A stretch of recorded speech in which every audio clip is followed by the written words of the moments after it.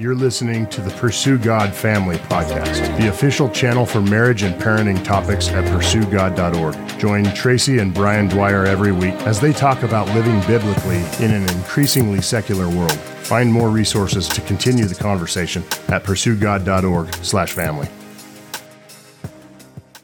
Well, Tracy, today we're in the final week 3 of our series called After the Affair. Couples, you can find resources to talk through this all 3 of these lessons at pursuegod.org/family. And in week 1, Tracy, we talked about just the idea that there really is hope after the affair, that if husband and wife are both committed, if offender and offended, whichever one is which, if you're both committed to reconciling and working through these issues, you really can make it through.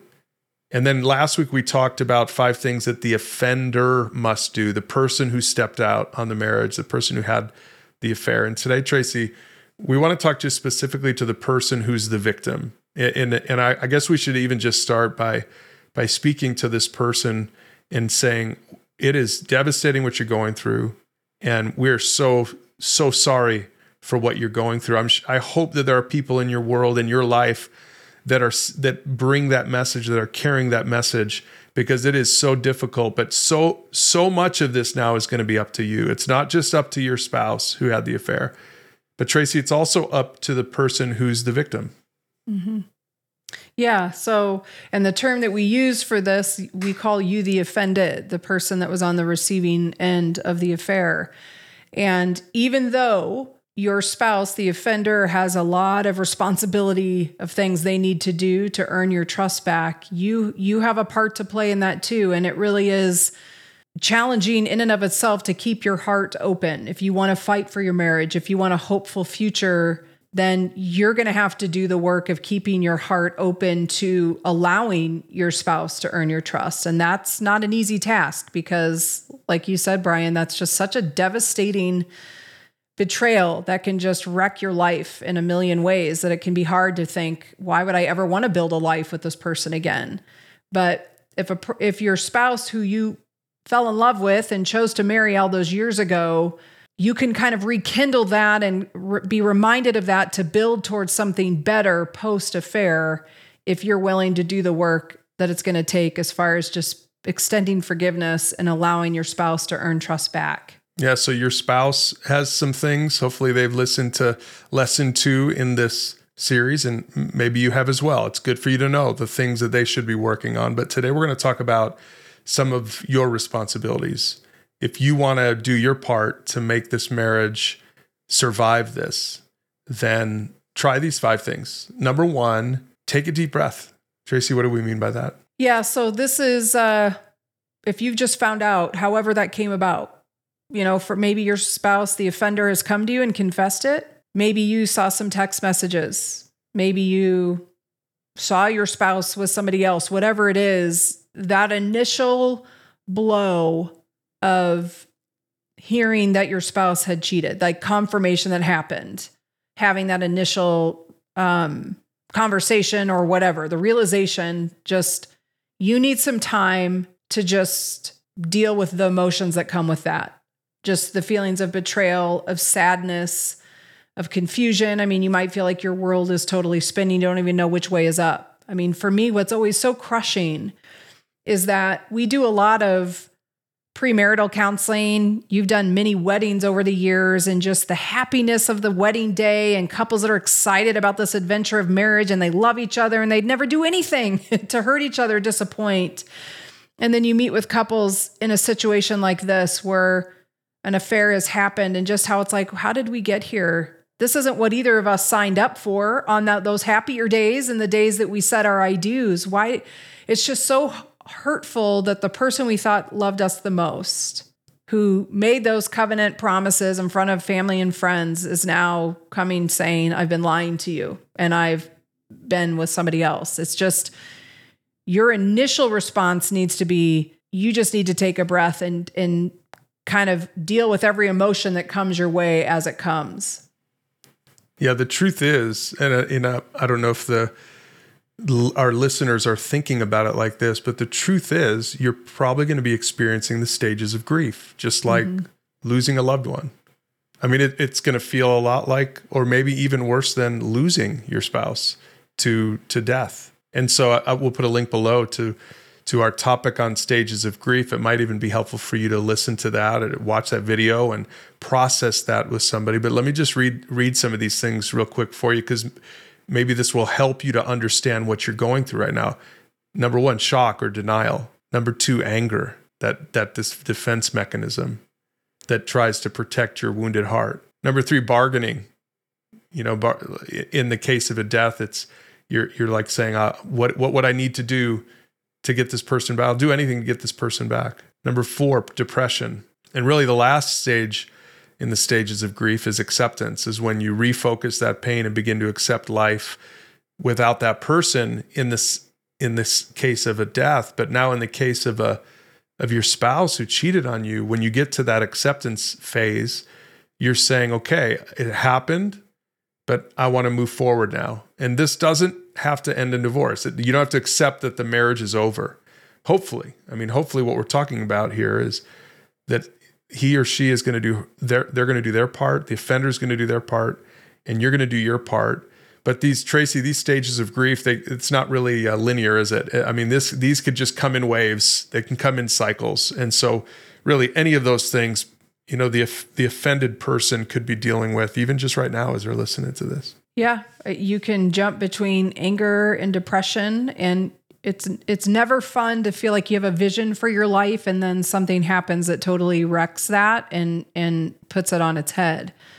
And that's why this first piece of the puzzle for the offended is just to take a breath and to give yourself some time to kind of process through what those emotions are and why you're feeling it, when you're feeling it, and just kind of trying to just get your feet under you with just that piece of it. And really it is a death to what the marriage was. You're never going to be able to go back to what it was before the affair, but that's what we hope that couples would recognize. The hopefulness of this is that you actually can have a healthier marriage post-affair if you're both willing to do the work that it's going to take to get there.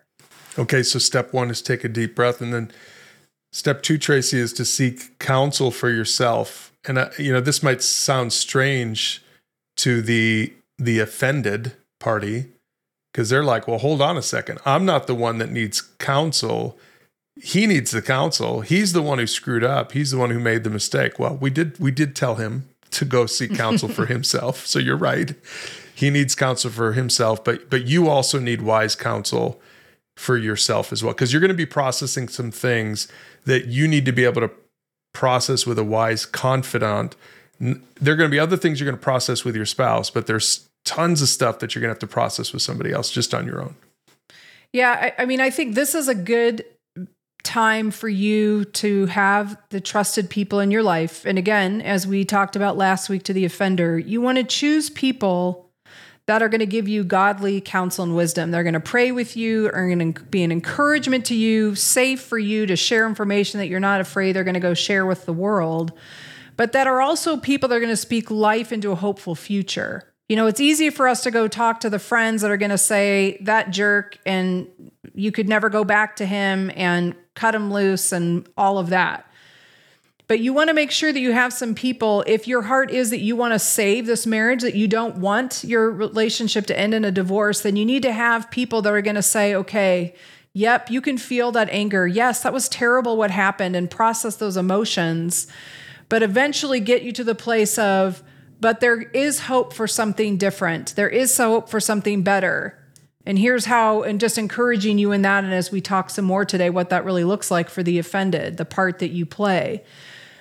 But really what we said to the offender too is you both having kind of a time where you're separately processing your emotions is, I think, better in the initial phase, because your emotions and your feelings of betrayal and hurt, putting that and coming at your spouse, the offender who's got their own emotions and things, that might just kind of create more firestorm and hurt.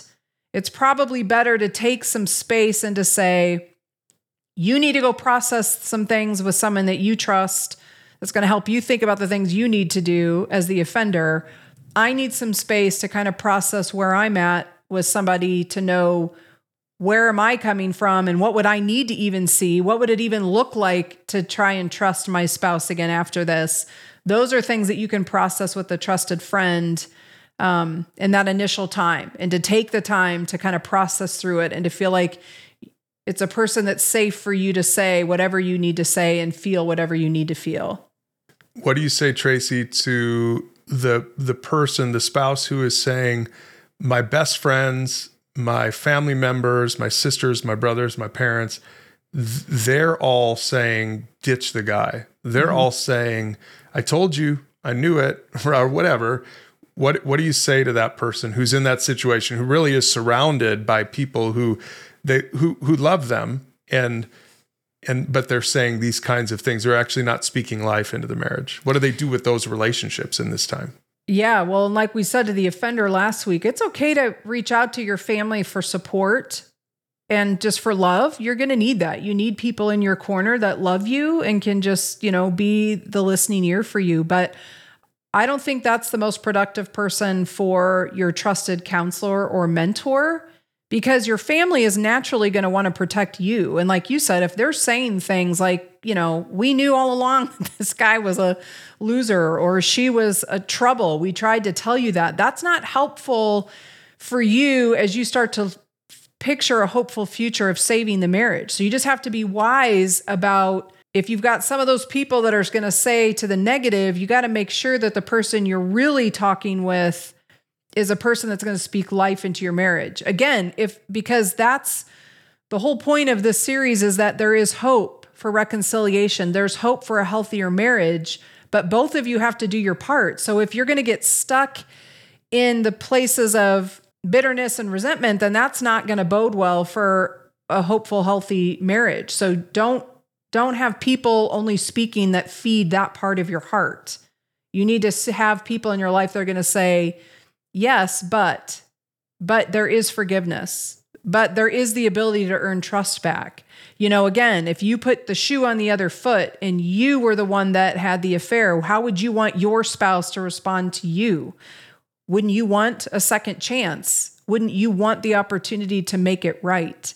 So the right trusted people are going to be the people that say you can express your emotions and your honest feelings, but they're also going to direct those conversations toward productive focus, productive future towards your end goal to save your marriage. Yeah, and if you're listening to this and you're even just thinking this through, saying, I'm kind of on the fence.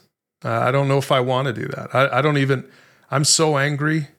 I'm so frustrated. I'm so depressed, whatever. You're thinking through those stages of grief. And you're saying to yourself, I don't know if I really want anyone to speak life. I'm not sure I want to fight for this marriage. I think I want to just punish my spouse. I think I just want to be done. I can't trust them again. I can't find it in myself to even want to move on. I would just say that's why this second point is so important. The reason you don't just seek wise counsel if you're totally bought into it. Seek wise counsel, even if you're not bought into reconciliation. There's something natural in all of us that we want to surround ourselves with people who are going to say the things that we want to hear, that our flesh wants to hear, that feeds our anger or our frustration or our self-pity and victimization. You're a victim. That's true.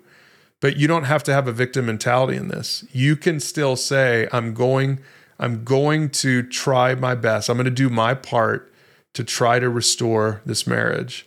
And so if you're not even there yet, that's okay. Surround yourself with some people who are going to say those kinds of things to you, because over time that kind of stuff might really sink in. So this second step here, Tracy, really might take weeks or months for someone. The offended spouse might say, thank you for confessing this to me, or maybe they didn't, but you found out. I'm just going to need some time here. I'm going to need some time to process and gather my thoughts. What we're saying to you is, don't just surround yourself with the haters. Make sure that you have some people in your life that are going to truly speak life into your marriage. And you might need that for weeks or even months. Yeah, I think that's a fair point. There is no timeline here exactly. I mean, this is not something that immediately after hearing this, you're like, oh, I'm going to go meet with somebody. And now we're talking about saving our marriage. Like, of course, that's what we're saying. Your time of just taking a breath, I mean, that might be weeks or months. Seeking wise counsel and just choosing to be like, okay, I know what you're saying is right. It's not what I want to hear, but it's what I need to hear. That you just kind of, time is your friend at this point of just kind of processing through these emotions, working through those emotions. But at the end of the day, just like for the offender, it's going to have to do whatever they have to do to earn your trust, is that you over time can have a heart to say, you know what, the alternative here of getting a divorce, that's not an easy path either. That's going to bring about pain also. Maybe, just maybe over time, if I'm seeing the offender really working hard or willing to do whatever I'm asking, maybe I could see a glimmer of hope for us to move past this place of pain. But time is definitely your friend. Wise counsel, people helping you process and kind of encouraging you towards future focus that's more positive, not negative, like you said, not about just hating. Over time, you might be surprised where your heart can go. And with God at the center of that, praying for the Lord to just kind of bring your heart to that place, there is hope. You could get there. So at some point then, you can move on to the third thing that you're going to have to do if you want reconciliation, if you want hope after the affair in your marriage, and that is to have fruitful conversations. And Tracy, there's a lot of conversations that need to be had, but maybe the first question that people are asking is, how much information should I ask for? My spouse has come to me and is hopefully if they're doing their part, lesson 2 in the series, if they're doing their part, hopefully they've come to me, they've owned it. They haven't pointed fingers. They're not trying to minimize it. They've owned it. We address this a little bit with the offender, but now let's talk to the offended about this. How much information should they be seeking? How much detail should they be seeking about the affair or the affairs? I know this is so hard. This is why it's good to process this with wise counsel, because I think what you have to wrestle with is, am I asking this information because I'm testing the trustworthiness or the transparency of my spouse?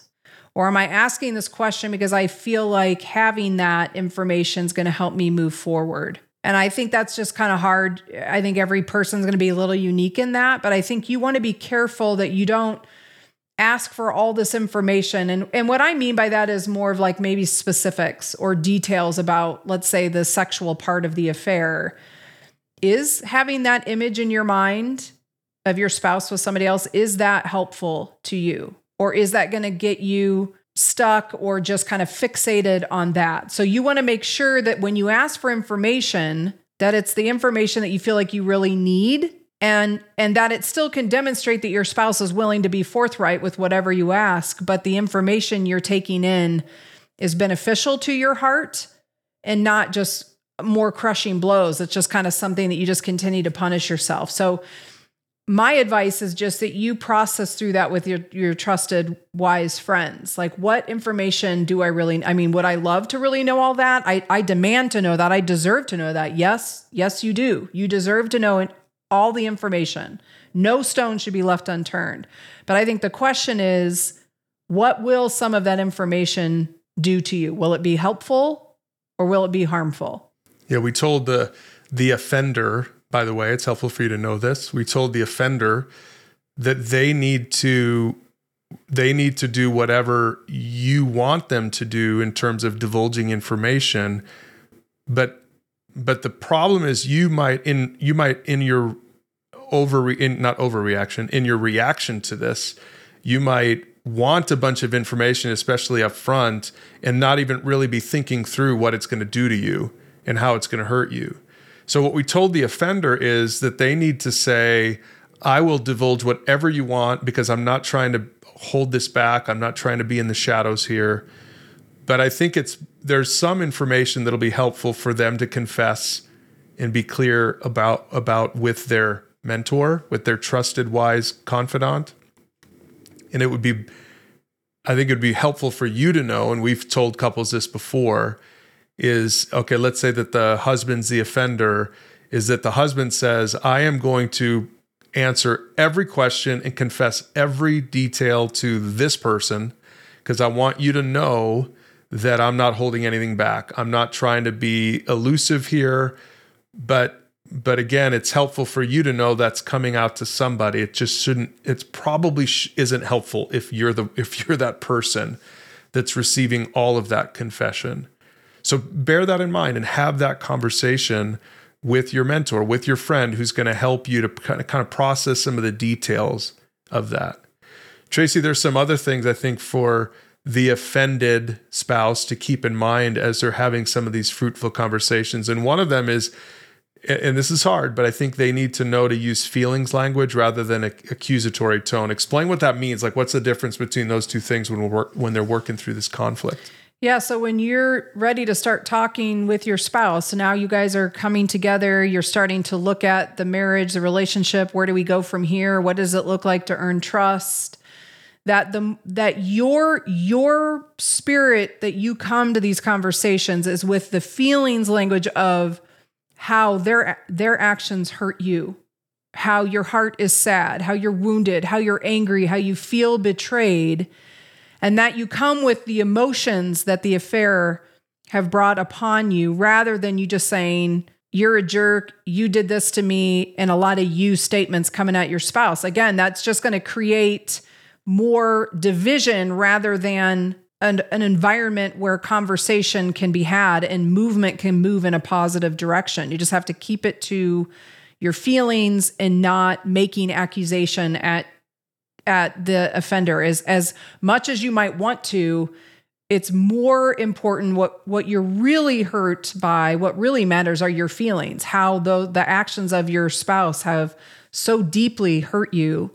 So make sure that they hear that and can't just close you down or shut down because now you're just coming at them with a lot of you are this, you did this kind of language. Yeah, when you do that, it really puts them on the defensive, and now it's just harder for them to really meet your needs. I mean, you want them to hear what you're saying and respond to how it has made you feel, but you're making it harder for them to do that if you're just pointing fingers all the time. Now, again, it is their fault. We're not saying it's not their fault. It's just going to be, on a practical level, it'll be so much more helpful if you use feelings language rather than that accusatory tone, because it'll put them in a better position to give you what you need. And that's helpful. And maybe it's even helpful for you to realize part of it is you want to punish them. Part of you is that you don't be honest with yourself. Part of it is you don't want to give them a win at this point. Maybe you don't want them to hear your feelings language and truly genuinely apologize and repent and care about you and listen to you because you're mad at them and you want to keep punishing them. Well, that's a you thing then. At some point, that's a you thing. At some point, that's something you're going to have to deal with, and you're going to be the roadblock then to keep the marriage from moving forward. So that, again, these are the kinds of things that's really helpful for you to begin to process with that wise counselor in your life, that mentor who can really kind of help you think through some of these things that are going on, because it is a little more complicated than you think.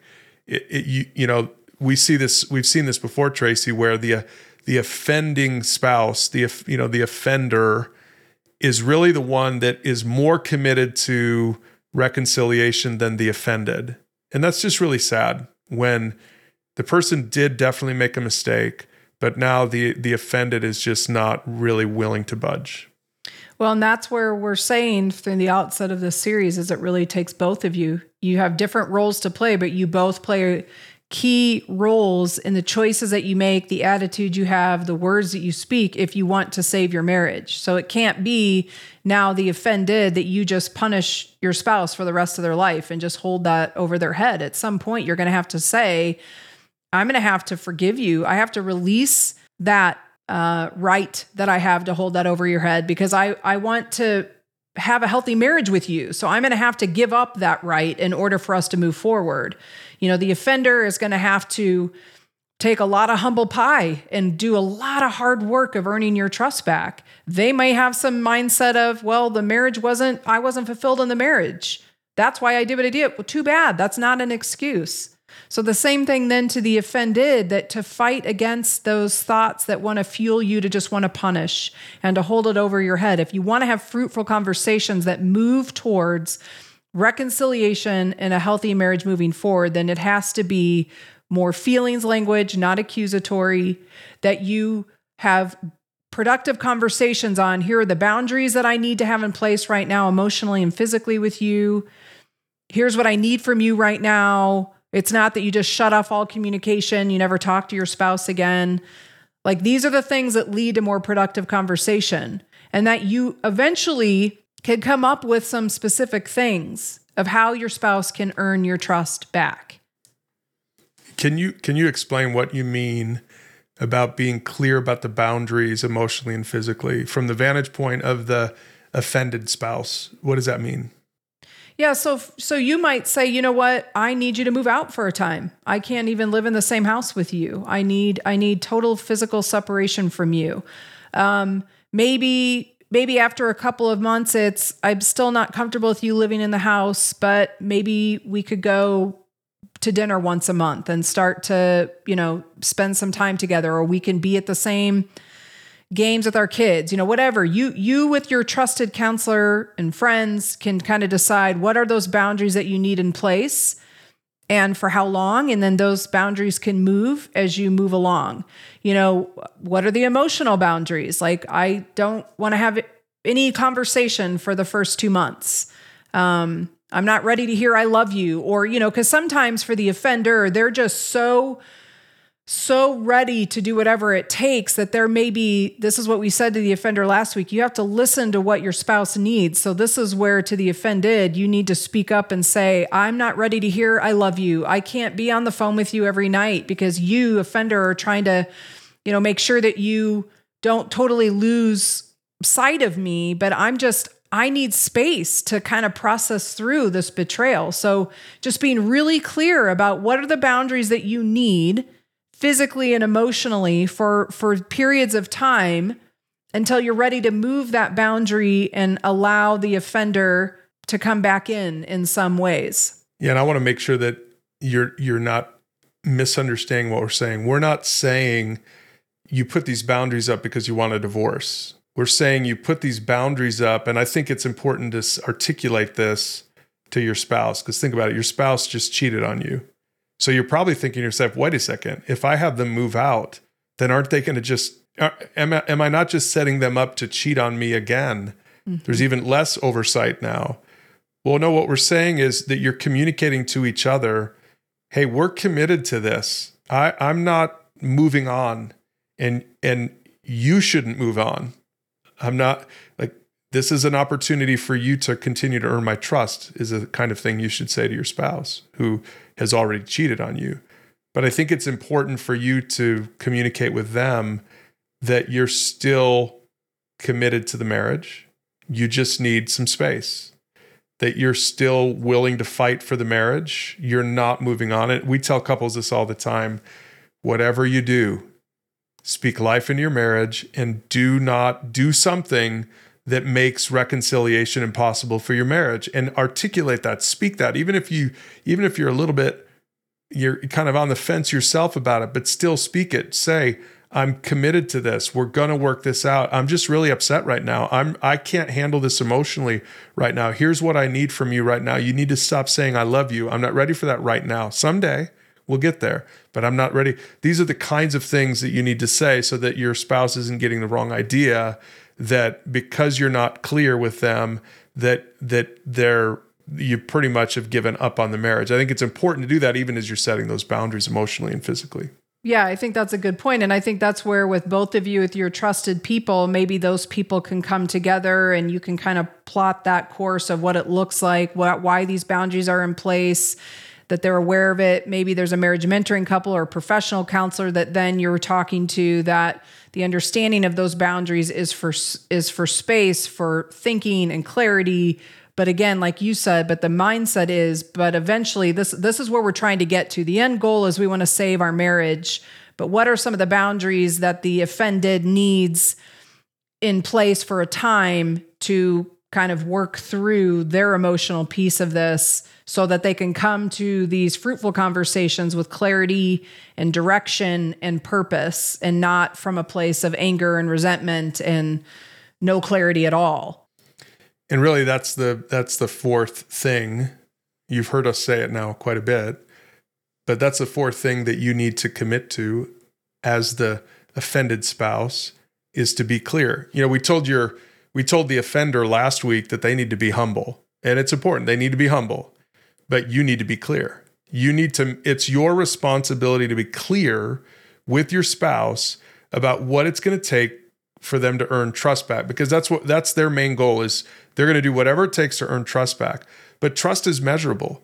And if you're not doing your part to say, here's what I need you to do for me. Here are 3 things I need this week from you so that you can begin to earn my trust back. A, B, C. I need you, and be clear about those things so it's not a moving target for them, and so that you can see if they're really doing it.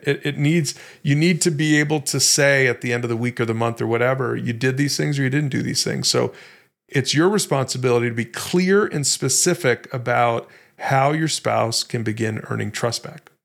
And again, just like the offender has a lot of work to do, we recognize this is work. This is you laying aside the emotional pain to say, okay, I need to give room for my spouse to earn my trust, to see if we can make this thing go.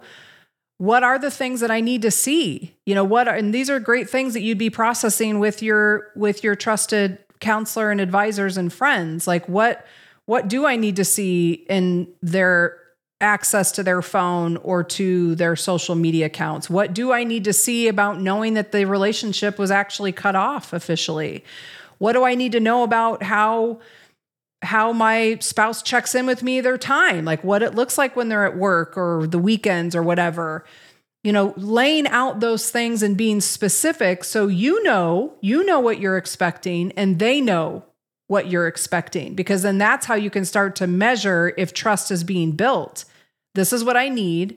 An offender does that. Then you can say, okay, I see that you really are in good faith trying to respond to these things and are showing me trustworthiness in your actions. But if you're not clear, then it's like the target's always moving for you, moving for them. And it's really hard to get any traction towards moving forward if you're not clear about how they can be earning your trust.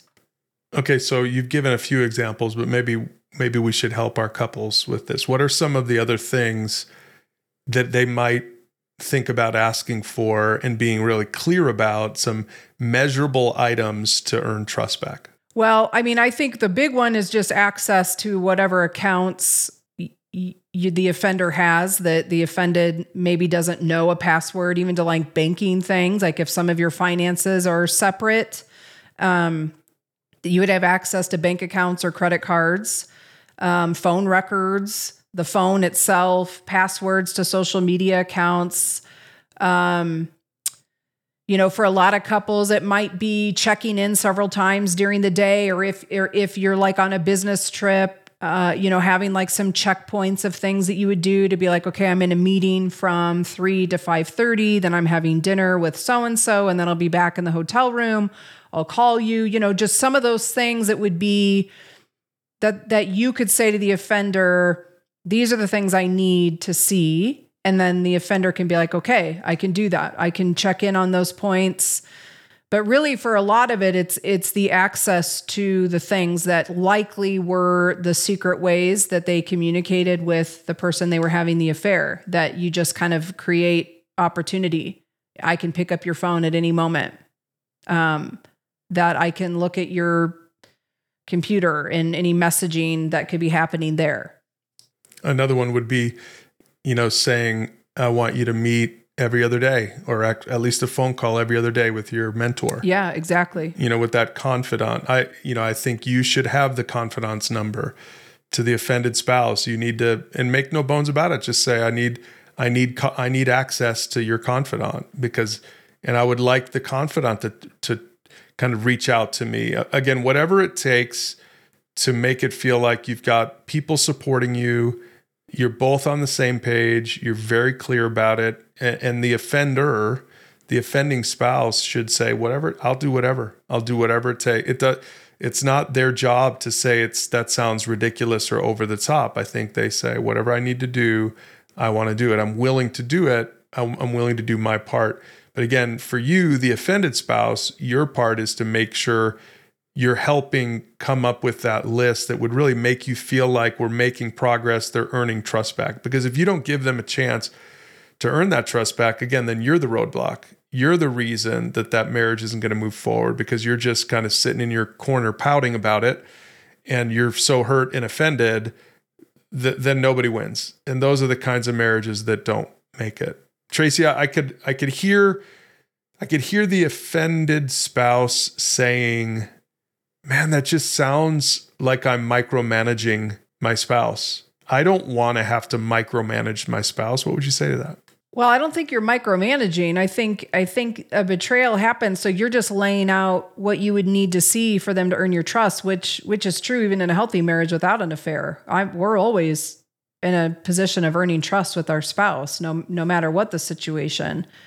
The offender has a choice to make. They could choose not to do those things, and then that would give you a clearer picture of maybe where their heart is. But again, these are the things that are required to fight for a healthy marriage. That it might seem a little ridiculous that you have to make up a list, but earning trust is a serious business. So even though that might seem like, why do I have to do the work of telling you what it means to be trustworthy? Well, it's because you know what you need. So step into that and be bold in saying, this is what I need to see from you to know that I can give you trust. You have to earn it from me. Yeah, and I would recommend, let them participate in that. Let them own that list as well. I think it's totally fair for you to say, maybe one of the early meetings is to say, I want you to come up with a list of some of the things that you want to do to earn my trust back. But then you make a list also, and let's see how much overlap there is on those two lists. So don't feel like it needs to be all on you. They need, one of their big steps is to take ownership and is to own their part. And so part of that might be helping to develop a list. And, maybe they'll come up with some things, some better ideas than what you can even think about. You're still kind of reeling. And maybe for them, it's going to even be helpful in earning your trust, is that half of the items were their idea. That's wonderful. That's great. But then say, yeah, good. I want that on my list, and say, that's what I need. And we're going to measure that, and let's work on this. And, I would say to you that this is I think it's important for you to know that this doesn't have to be like the new normal for the rest of your life. But in this season right now, this is a step you'll need to take together. Hopefully 5 years down the road, you're not going to have a list like that so explicit, because they've earned your trust. There's more.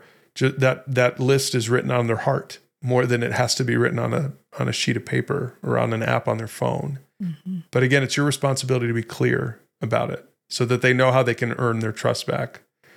And Tracy, the last thing the last thing on the list for the offended spouse who wants to save their marriage after an affair is to extend forgiveness. We told the offender that they need to earn trust.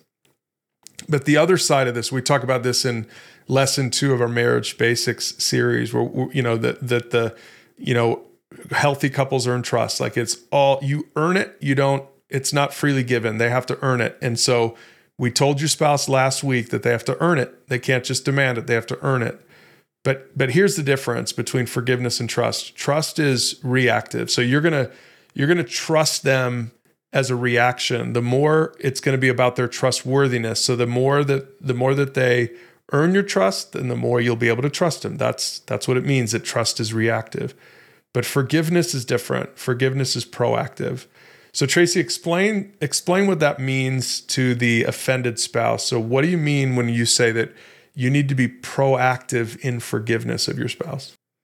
Yeah, this is the hard part, is you, again, releasing the right to hang on to hurt and bitterness and giving your spouse room to earn your trust. So forgiveness is a gift that you extend to your spouse to say, I don't trust you right now, but I will forgive you for what you did. And I will give you room to earn my trust. I will give room in my heart to see you with eyes of potential, with more positive eyes than just looking only at the negative, because that's a very easy response for the offended to just, like we talked about earlier, hold it over their head.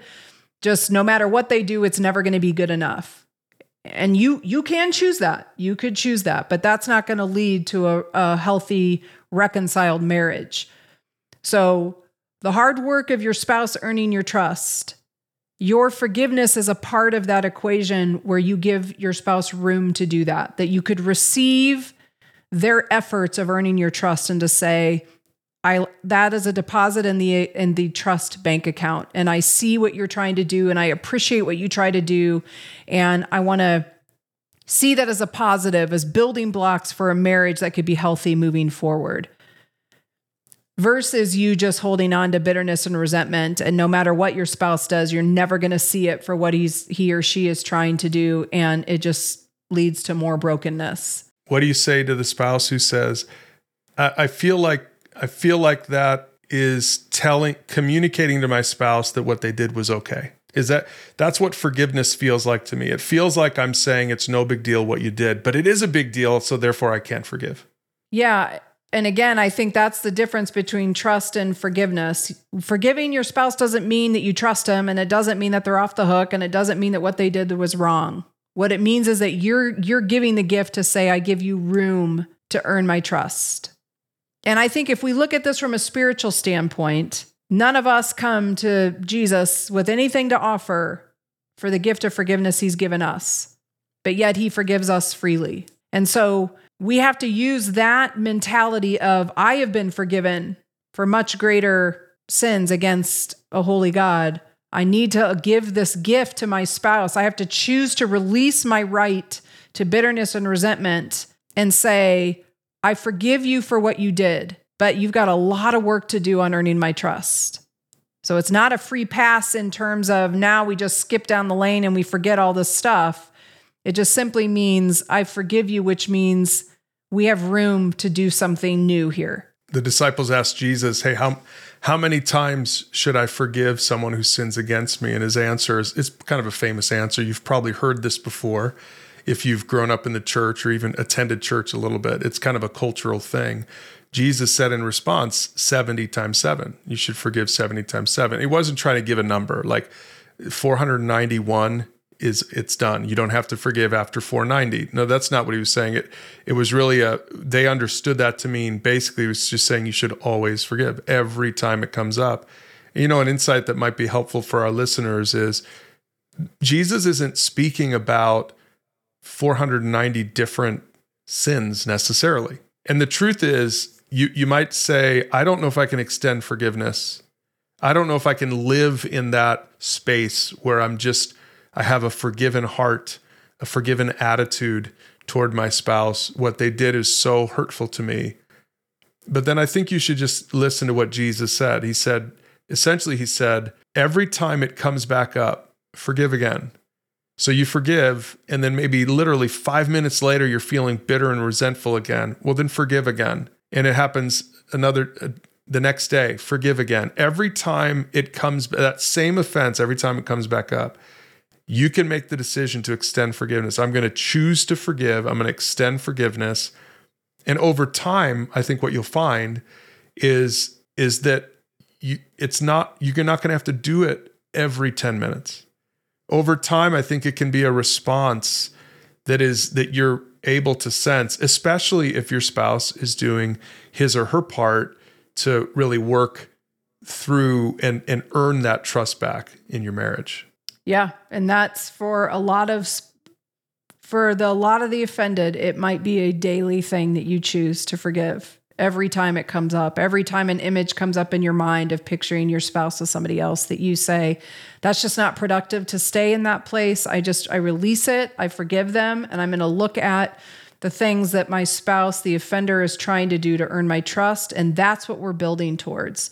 Because again, if the shoe were on the other foot and you were the one that made a terrible decision and you were trying to do everything that you could to make it right, wouldn't you want your spouse to see that? Wouldn't you want your spouse to give you a chance to make it right? So as hard as that is, the hardest part of the job for the offender is earning trust. The hardest part for you is to choose to forgive. It's a gift, and you can give it.